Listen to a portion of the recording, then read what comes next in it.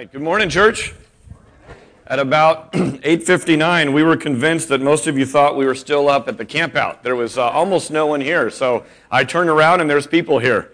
Les had faith. He said, "Don't worry, Pastor, people are coming." All right, kiddos, you're dismissed off to class. Good to have you, as always. The rest of you can open up to Romans chapter 8. That's where we're going to start this morning. So, guys are pretty competitive typically, and Ben and I work together. And so there's an ongoing, just competitiveness that kind of goes in with that. And he doesn't even know this yet, but we are in a beard race, and I'm winning. I actually gave him a head start. I think he's been working on his for quite some time. He actually has been winning at the height race for a long time and the tattoo race. So I thought I'd level the score by doing this. No, these were actually free. Part of the camp out was a beard, which was kind of a cool thing. We had an amazing time last Sunday. Ben and Angel preached. We did a Spanglish service, so the worship, the preaching, everything was done in Spanish and English, and we just had a amazing time, just kind of in God's sanctuary, worshiping out there, all dirty and smelly, and it was phenomenal. So we really enjoyed it. Those of you who were a little displaced by not having your normal place to come and worship, thank you for just kind of being gracious and allowing that to happen. It usually happens once a year. So anyway, there were some that that drove up as well for the day, but it was a really amazing time. So for the next 6 weeks, the series that we're walking into is pretty somber in tone. We're going to willingly walk into and wade into some topics and waters that are difficult to talk about and that are troubling. These are things that sometimes people just avoid because it's too painful, or it's too hard, or we're almost afraid maybe there aren't answers, or we won't like the answers that we'll get. We're going to do what we do here at this church, and that is we're going to look at it through the lens of Scripture. We're going to see what God has to say about these various things. And I'm utterly convinced that you will be gifted by God with something very, very precious, and that is perspective. Perspective is one of those gifts that God gives to us, and when we're going through difficult times, it often seems to shine. This is a lyric from a song I heard a couple weeks ago, and as I was thinking about this series, it really popped out to me. There's a lot packed into this lyric. When the nightmare finally does unfold, perspective is a lovely hand to hold. When the nightmare finally does unfold, none of us is immune from the nightmare. None of us is immune from difficult things. And perspective in those times becomes a treasured gift. It was some time ago now that I was looking at our worship schedule, and I was looking at what at the time was just sort of an inward working title between some of the staff and I, was our SAD series. It was just all the difficulties of life. We didn't know what we were going to call it. And I noticed that on the schedule, the way it fell, we're going to start this series on September 11th. 15 years ago, Americans vowed to never forget, right? I wasn't there, but by all accounts of people who were on the ground, it was this glorious morning in New York City 15 years ago today. And things started off in this very normal, routine way. There had just been a stormy night the night before, and it was this crystal clear New York morning, and people got about doing their lives. Many went off to work that day and never said another word to their loved ones. No one in that building and in the other locations knew that wrath had come. In the form of terrorists, in the name of Allah, wrath was approaching them, and they had no idea that was happening. The nightmare had come. Think about the perspective that day provided for all of us as we watch things unfold on our TV. If you had a fight with your spouse that morning, if you were worried that your kids aren't following through well on their schoolwork or homework, if you had some big deadline that you were stressed out about and you were absolutely miserable to be around that day, as you watched those planes crash into the buildings, as you watched this horror unfold at the Pentagon, what you realized was this: the things you thought were important a few minutes ago were suddenly put in their place by perspective. All of a sudden, that argument you probably had with your spouse that morning, man, you probably just wanted to get home and hug your spouse. the worry and the sort of nagging that might be going on with your kids, you're just like, I just want to get my kids around me. I am so thankful that we're together right now in this moment. If you had this big deadline and you were stressed and running around like a chicken with your head cut off, all of a sudden you realize, man, I'm just grateful to be employed. I'm grateful to be alive. Why? Because you were gifted perspective in some really, really difficult times. There's sort of a soundtrack that goes on to this topic. And if you've been paying attention, all 4 songs we just sang really resonate with this theme. Right in the middle of your Bible is a hymnal. It's called the Book of Psalms. And those are songs that are sung by people. We sing many of them. In fact, we try to highlight when we're singing a song that the lyric is taken directly out of Scripture. And there's a whole genre in the songs. If you were in a music store, remember those? They used to have actual music stores. Now you just click to this genre. There's a genre of music called lament. Songs of sorrow. And Psalm 44 says this, "Awake, O Lord, why do you sleep? Rouse yourself. Do not reject us forever. Why do you hide your face and forget our misery and oppression?" As we wade into these difficult waters, there are lyrics and music that sort of give voice to our groaning when we don't even know what to pray. We don't even know how to speak about it, what to talk about. I have found so much great comfort, not just in the Psalms of the Scripture, but in songs that we sing as a community that give voice to sort of my inner groanings and the difficult things that I can't put words to. My encouragement to you, church, is to allow music and spoken word on these Sundays to be a balm for your soul, to maybe help even clear a path of focusing on some realities. We sang some realities, some truth this morning. He is faithful. I mean, we're going to sing these truths that even though the problems persist, God, you are faithful. Let me pray. God, just now as we turn to the pages of Scripture, as we look to you, God, for guidance, for hope, I pray, God, that we would be fully present. I pray, Lord, that you would help me, God, as I try to communicate your heart for this, your wisdom for this. Lord, I thank you so much for the community of believers that we have, the family that we get to come and lean on. Father, I pray that you would shape and mold us as you would see fit. In Jesus' name, amen. Well, the title for the series is Turbulence. And I wonder if anyone in this room, you could raise your hand if you would. Anyone what you would classify a nervous flyer? Any nervous flyers in here? Okay, nervous flyers, you can kind of spot them, right? I mean, they're if you're a drinker, you know they've got a drink in their hand early on. There's a lot of white knuckling going on. At any jolt, you know, there's just like the conversation stops and you look around like what's happening. I think if you're able to read the English language and you're on an English, speaking flight, I think we all should be nervous flyers. You come in and you sit down, and here's what you're greeted with. Fasten your seatbelt. Okay, that's reasonable. But then the next line, use cushion for flotation device. Wait, what? And then you try for some reading to kind of calm you down, and there's pictures of planes pointed down, people leaping from the plane onto a giant slide. There's smoke in the cabin, and people are crawling along in the image. People curled up in a ball. That kind of freaks you out. So you go, what else is in here? And you're like, well, this is a cute little trash bag. Wait, what? It's a barf bag. What is going to happen on this flight? Right? And you're starting to ponder, and just as you're thinking through this, you hear over the intercom, in case of a water landing, and you just, you want to go running from the plane. There are signs everywhere when you get onto a flight that this may not just be a smooth, comfortable trip. In fact, it may not just get bumpy, it may be deadly. You better buckle up. What a picture this is for life, right? I mean, there are signs everywhere that there is turbulence, not only possible, but probable, and no one is immune from it.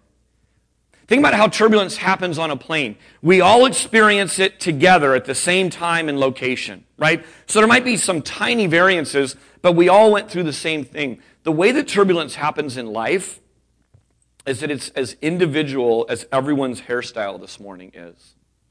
There are some common similarities. It's as common to go through turbulence as a human being as it is to breathe and to eat.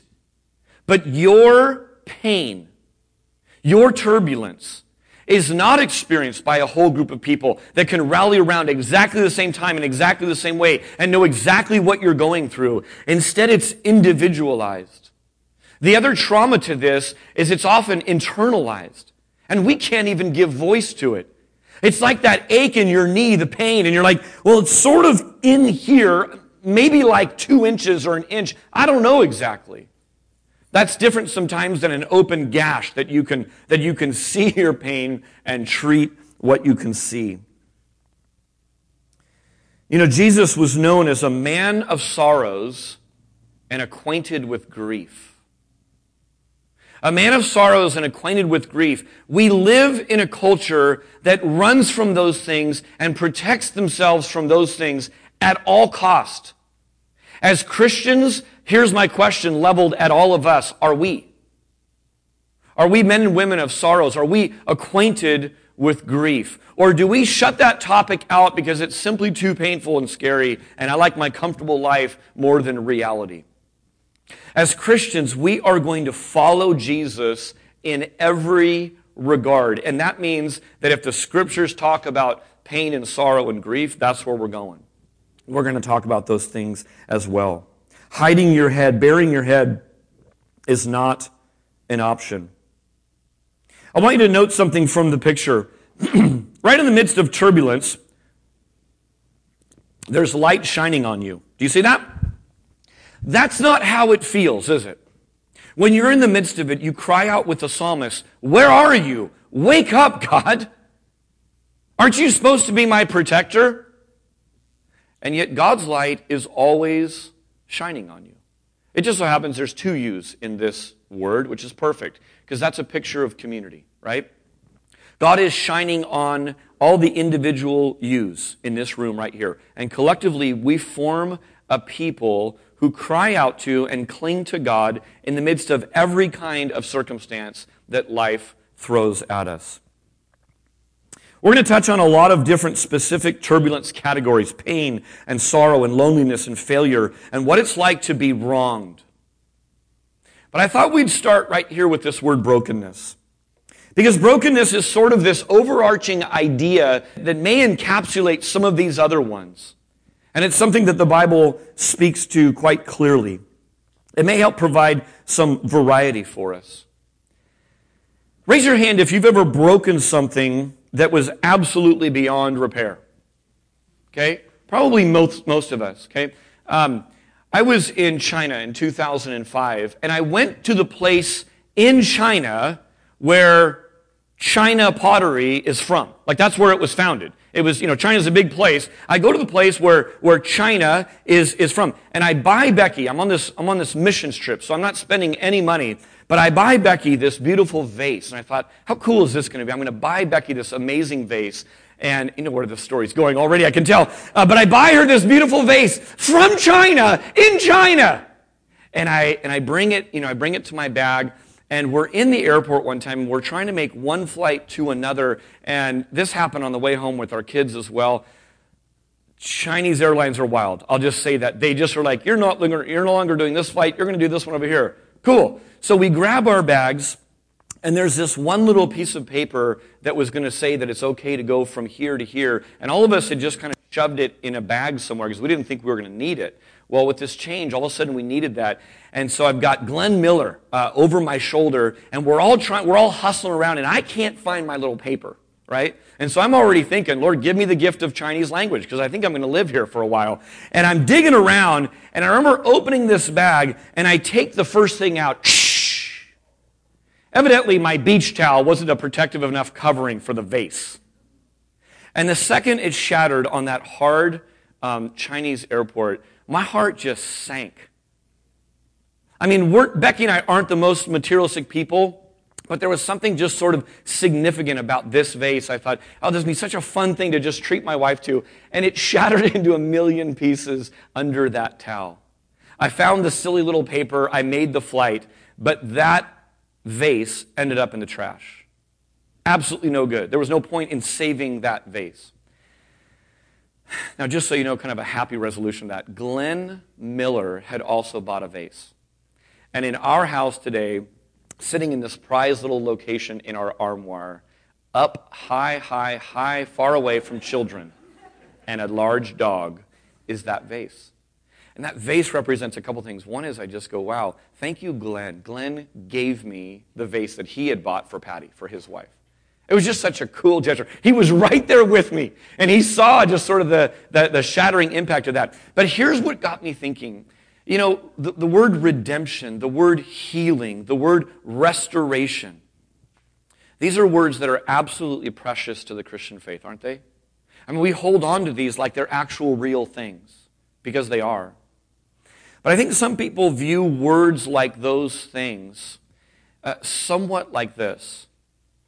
They view them as, yes, there's restoration, yes, there's healing, but it's a little bit like taking that vase and gluing it back together. Now, if I glued that vase back together, it would be a sweet gesture. But would that erase the loss of the vase? Absolutely not. You would never again have the vase that you once had in all of its shining glory. It's a sweet gesture. It's kind of cute. It's neat that you took the time to glue it back together. But the loss is real, and I'll never, ever have it the way it's supposed to be. Isn't that how many people view the grace of God?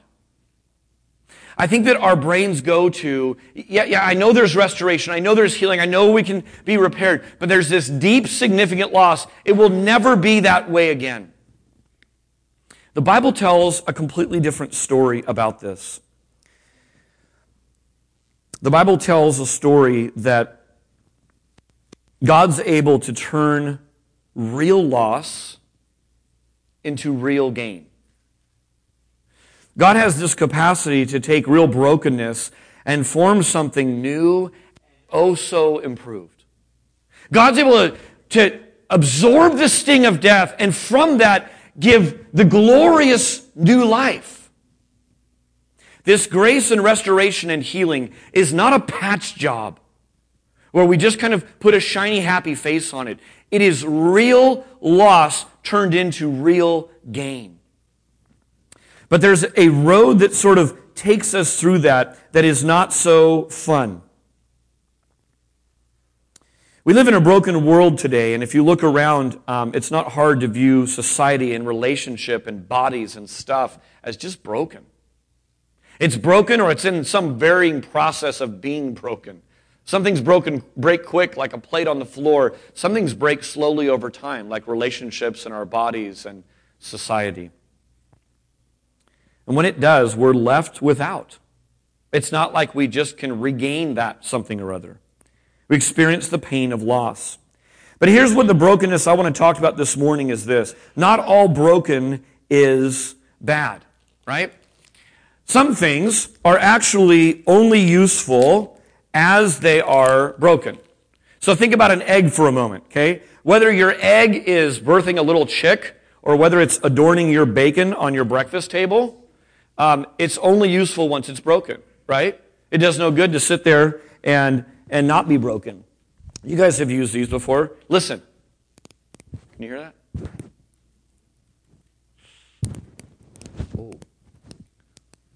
Oh. Who would allow such brokenness, right? This becomes useful only as it's broken. Now, who can I do this to? Haley, you're the chosen one. Now, this is not like catching the bouquet at a wedding where whoever gets this is the next person to receive brokenness. Can I put this on your neck? Turn around. We'll give you the brokenness necklace. Okay? So you get to wear this now the rest of the morning as a little sign. Thank you. Thank you, Haley. I don't know how many of you have memorized Matthew 26:26. Anyone? I don't anticipate that you've memorized this verse. But in Matthew 26:26, it says this: while they were eating, Jesus took bread, gave thanks, and did what? He broke it. The bread fulfills its purpose once it's broken and passed around. Now here's the deeper truth that is pointing to. When he breaks the bread, what does he say? He says, "Take and eat. This is my body." The deeper truth that he's pointing to is this: what is our access to God? It's the broken body of Jesus Christ. That brokenness is how we have access to God. It's the door through which we must walk as sinners. So it turns out that some turbulence is not only just tolerable, but some turbulence is necessary. If you want to jot some notes down, I'm going to give you 3 things. Write down this. Brokenness is necessary. Brokenness is necessary in the way that God has set up His kingdom. I want to tell you 2 biblical ideas that you may not actually believe in. They're utterly biblical, but you may not believe in them. Ready? Here they are. Pruning and sifting. Pruning and sifting. We say we believe in these things, but we're a little bit like Job's friends. Job's friends came to Job, and someone give me sort of the general sense of their advice to their beloved friend Job, who just went through unbelievable trauma, one after another, and he's at a point of total loss. His friends come and gather around him, and this is a real question, expecting a real answer. What is some of the input? Paul. That's exactly it. If you could kind of boil it down, right? They boiled it down to this: come clean, Job. Man, you must be sitting on a whopper of a sin to have God point all this destruction and trauma at you. Repent. Turn from it. Confess it. Maybe God will then have mercy. Isn't that the general picture of their advice? There's lots of words, but that sums it up beautifully. I think that we have a more accurate theology in our head, many of us. But don't our actions reveal our actual beliefs? So our practical theology always trumps our intellectual theology. What we act on is what we actually believe, right? So here's what goes on with this. Think of the last time something bad happened to you. Were you shocked that something bad was happening to you? Did it feel like a sucker punch to you? Our logic goes something like this: good things happen to good people and bad things happen to bad people. I'm basically good. Therefore, why is something bad happening to me? When something bad happens and you're filled with all the very typical questions, and by the way, I don't condemn you for those questions. I've had them myself, and they're in the Psalms. There's a line in our reasoning, there's a line in our practical theology that we believe this. We believe this persistent lie. Eugene Peterson, in a book called A Long Obedience in the Same Direction, says this: we have been told the lie ever since we can remember. Human beings are basically nice and good. Everyone is born equal and innocent and self-sufficient. The world is a pleasant, harmless place. We are born free. If we are in chains now, it is somebody's fault, and we can correct it with just a little more intelligence or effort or time. How we can keep on believing this after so many centuries of evidence to the contrary is difficult to comprehend. But nothing we do and nothing anyone else does seems to disenchant us from the spell of the lie. We keep on expecting things to get better somehow, and when they don't, we whine like spoiled children who don't get their way. The Bible paints a picture of necessary turbulence, of brokenness that is absolutely from God. And that necessary turbulence offers immense hope. Here's the hope. You ready for it? There's a point to it all. There's a usefulness to it all. This is not just a random thing happening to you. This is a necessary part of you praising God. Someone said it this way, there is no making without the breaking. Think about a home being built. Think about the ground, first of all, that yields grain, but first it needs to be plowed. Trees yield houses after they are cut down. Rocks form a foundation, but before that, they're crushed, plowed and cut down and crushed. Man, those are violent words. There is no making without the breaking. All this breaking precedes the building that God's doing. Look at Romans 8 with me now, verse 28. There's a great truth that's gifted to us in Romans 8:28. And we hear and we quote this to one another all the time. Here it is. And we know that for those who love God, all things work together for good, for those who are called according to His purpose. And all the people said, amen. And we just cling to that truth. And it's so hard to sort of fit that into how life actually is. I think sometimes what happens is we latch onto these truths and they lose some of their weight to sort of keep us stabilized because we don't go far enough in our thinking. We don't really lean into it. If we were to just read on a little bit more, here's what we'd read. Look at verse 29. For those whom He foreknew, He also predestined to be conformed to the image of His Son, in order that He might be the firstborn among many brothers. And those whom He predestined, He also called. And those whom He called, He also justified. And those whom He justified, He also glorified. Let me ask you this. You know the life of Jesus Christ. How was Jesus glorified? While on earth, Jesus was glorified through pain, through people spitting on Him and wronging Him, through weeping, and ultimately through death. Turbulence indeed, right? That's how Jesus was glorified. From His death comes life. There's no firstborn among the dead unless He first died. There's no glorious sunrise without the dark coldness of night. There's no crown on Jesus' head in glory today without the cross. He was glorified through pain. And you and I are coming after Jesus, and we are being, what does the Scripture say? Conformed into the image of Jesus Christ. Now, I know there are people with me on this. Don't you wish there was another way? Don't you wish this wasn't how it was? God, please, I'll learn the lesson through a school book or something. I don't want to learn it through pain. You know who's right there with us? Jesus. In the garden, sweating drops of blood. What did He pray? God, take this cup from me. If there's any other way, take this.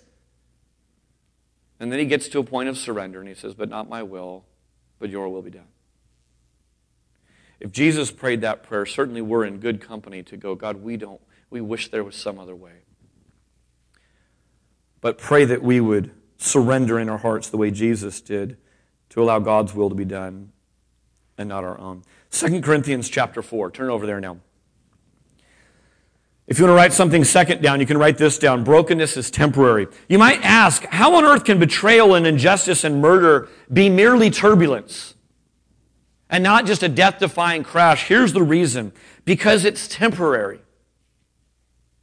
Betrayal and murder and weeping and injustice that Jesus went through is temporary. His life, death, and burial and resurrection tell us this. When you place the story of our trauma that we go through in this life in the context of the one great truth that Christians possess, it all makes sense. What's the one great truth of Christians? Here it is. It's resurrection. It's Easter. That's our story. If you want to lead with something about what Christianity is all about, that's what we have. We have resurrection. Because Jesus conquered death, we get to conquer death as well. And we get to walk right through death's door and be alive forever. That's the hope that we possess. So as a church, we don't lead with comfortable chairs, great music and preaching, a phenomenal children's program, and all of our social justice stuff and all the orphan care that we might do. We don't lead with any of that. That's not what we have to offer. Those are phenomenal things. We love those things. But those are all just a fruit of the main thing about a Christian church. The hope that we offer to people is the resurrection from the dead. Jesus came to conquer our sin and our pain, our suffering. He came to restore and redeem, and it's real.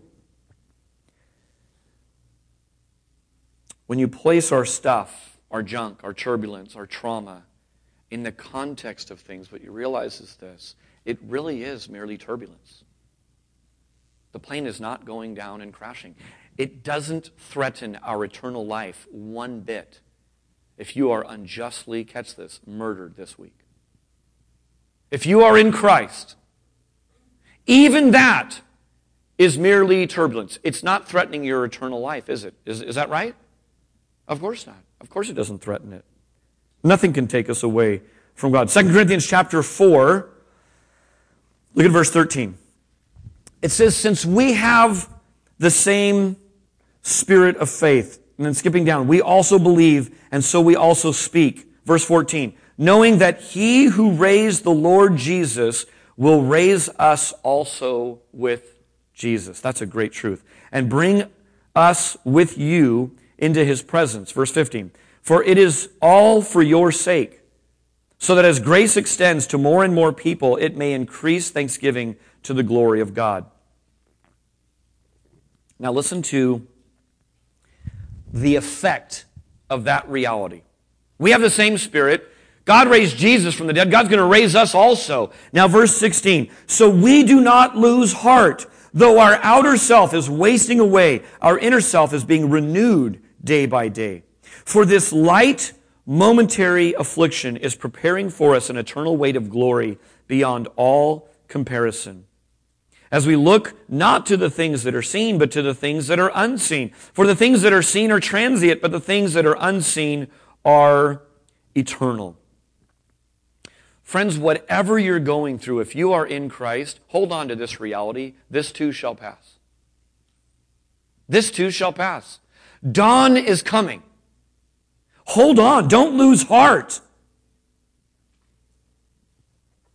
It's not only necessary brokenness, and it's not only temporary, but brokenness is directed. It's controlled. It's under the sovereign hand of God.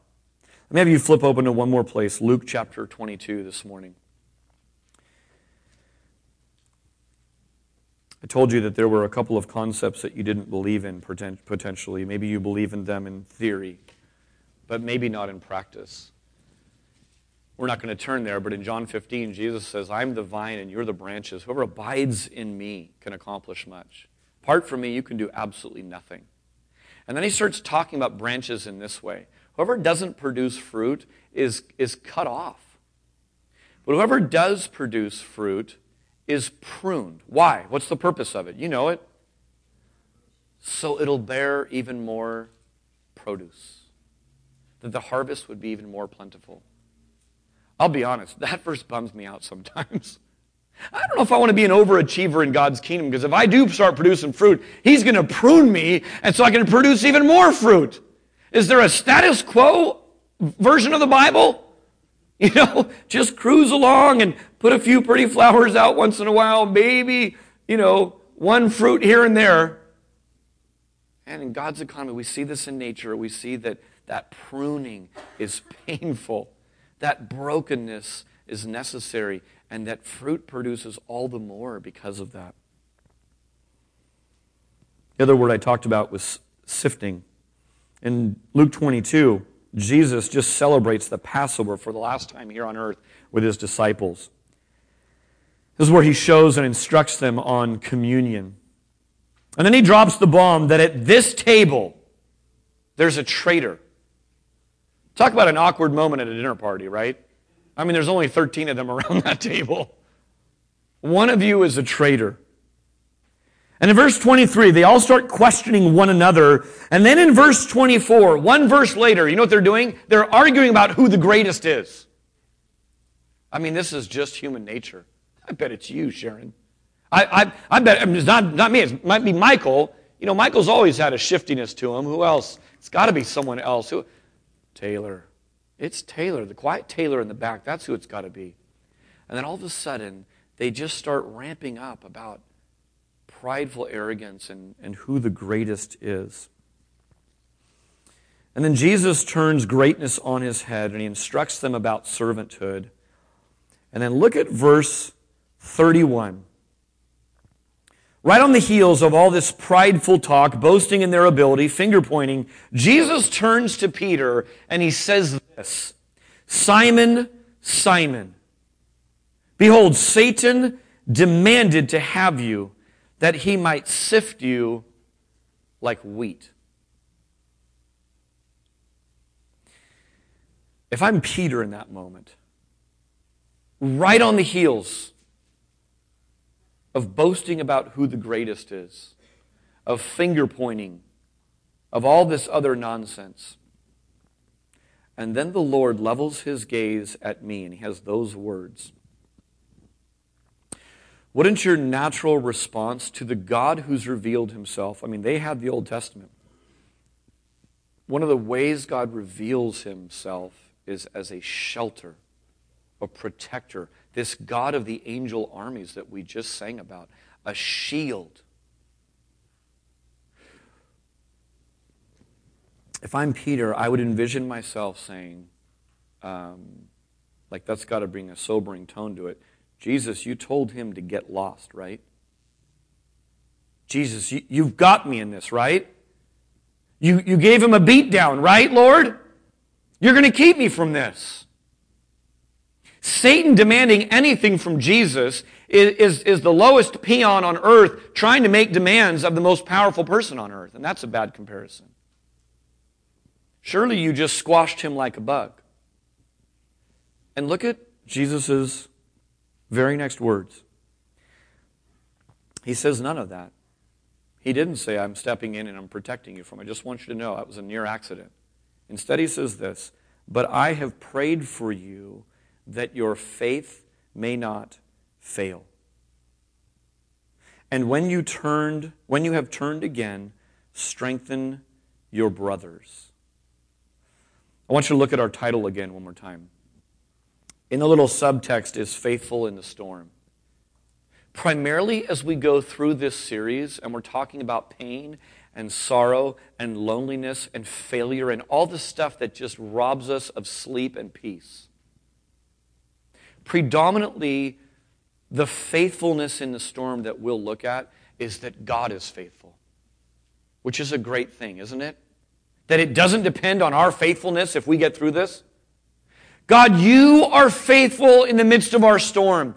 We cling to your capacity of faithfulness, not our own. But there's a little tiny subtext, a partnership. It's this image-bearing of God that we possess. And we see it here in Jesus' words to Peter, that we are to be faithful in the storm. Even though our life doesn't depend on our faithfulness, that's in God's hands. But we are called to be faithful in the storm. Verse 32, but I've prayed for you that your faith may not fail. What he's saying is this, you're about to get sifted. I'm not stopping this. Before building up, there's a breaking down, and you're entering into this. But don't worry, Peter, I've prayed for you that your faith won't fail. So as we walk forward in these different things, don't heap it all on God as if you have nothing left to do. Maybe you say, Jesus, would you pray for me too? Pray that my faith won't fail. It feels mustard seed in size right now, and evidently that's enough for you. Don't let that little flickering light go out, Jesus. I want to be found faithful in the storm as well. You know, perspective is a gift because it prioritizes what's important. There's a word in the human language that can kind of bring a little shudder to people sometimes. It's the word inadequate. Inadequate in the dictionary says this, lacking, measly, pathetic, poor. I wonder how much is invested in putting this sort of front forward to people that I'm not inadequate. How much money and emotional energy and practice and thought goes into that concept. I was at the beach a couple of weeks ago, and I was with my 5-year-old, and I was preparing my 5-year-old for the power and tumult of the sea. I was just prepping him because we spend a lot of time at the beach. And so it was just me and Eli out in the water, and no one else wanted to be in the water, so I wasn't on lifeguard duty, and I just got to have some one-on-one time with him. We're at Seabright Beach, and Seabright Beach is a place where there's powerful shore break. If there ever is a swell, it rarely breaks wave on water, it breaks wave on shore. And that's where things can get really, really painful.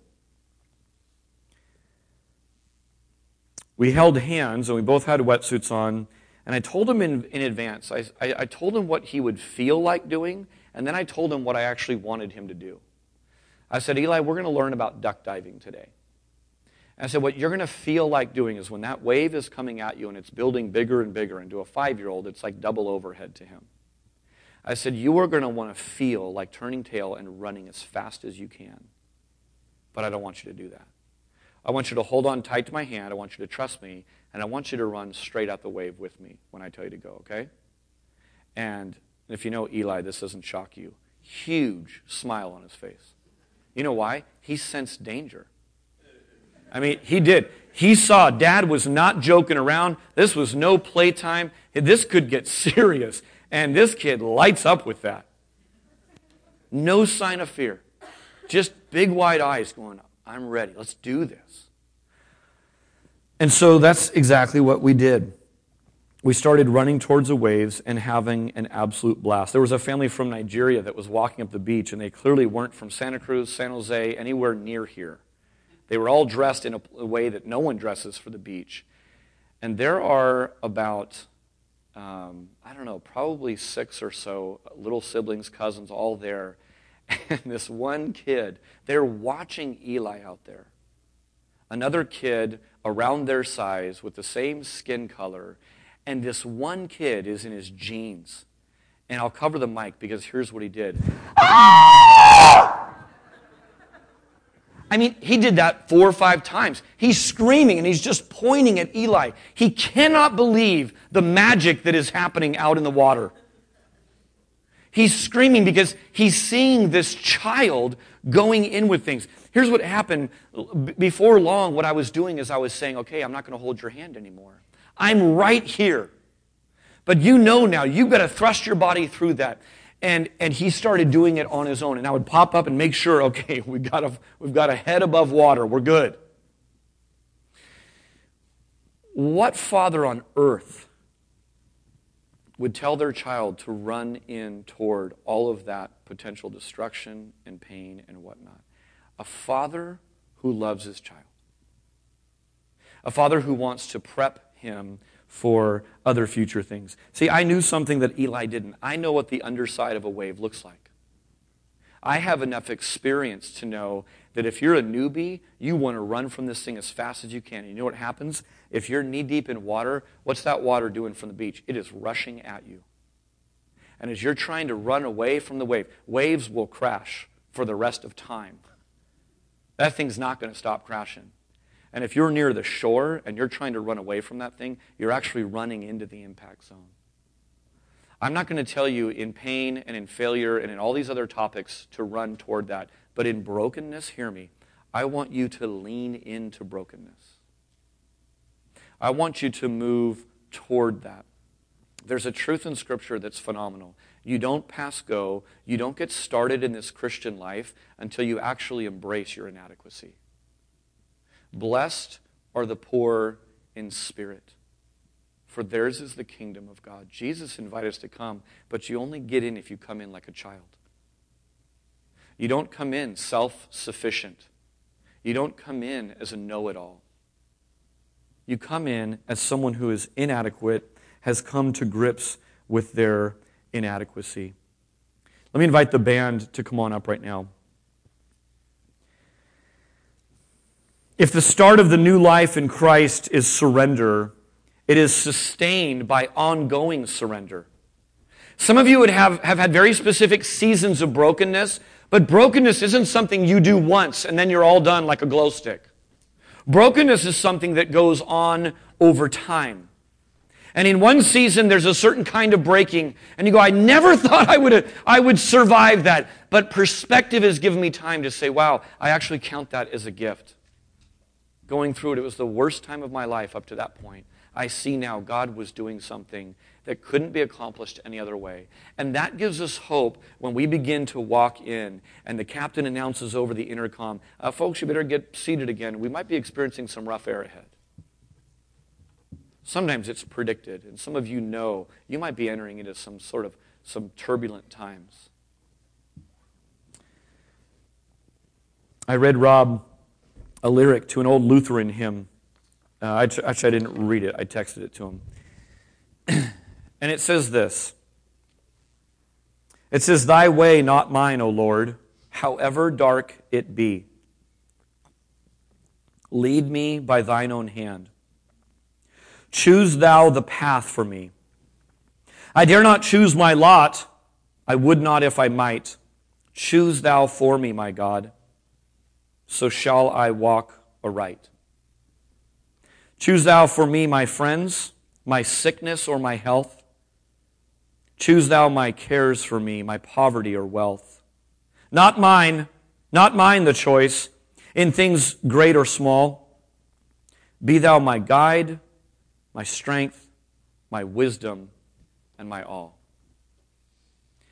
And Rob texted me back something that was really profound. He said, man, that's a dangerous prayer. It's a dangerous, scary prayer, but you know what else it is? It highlights that it's not a dangerous or scary prayer if you trust the one holding your hand through this. Is that right? We're about to sing a song that grabs the heart of this. And it was so cool because Rob had already picked this out. This was already on the set list. It grabs the heart of that old Lutheran hymn. And I want these words to just wash over you. If you want to join in and sing, that's fine. But I want you to really catch the lyric of this song as we sing. Let's sing, guys.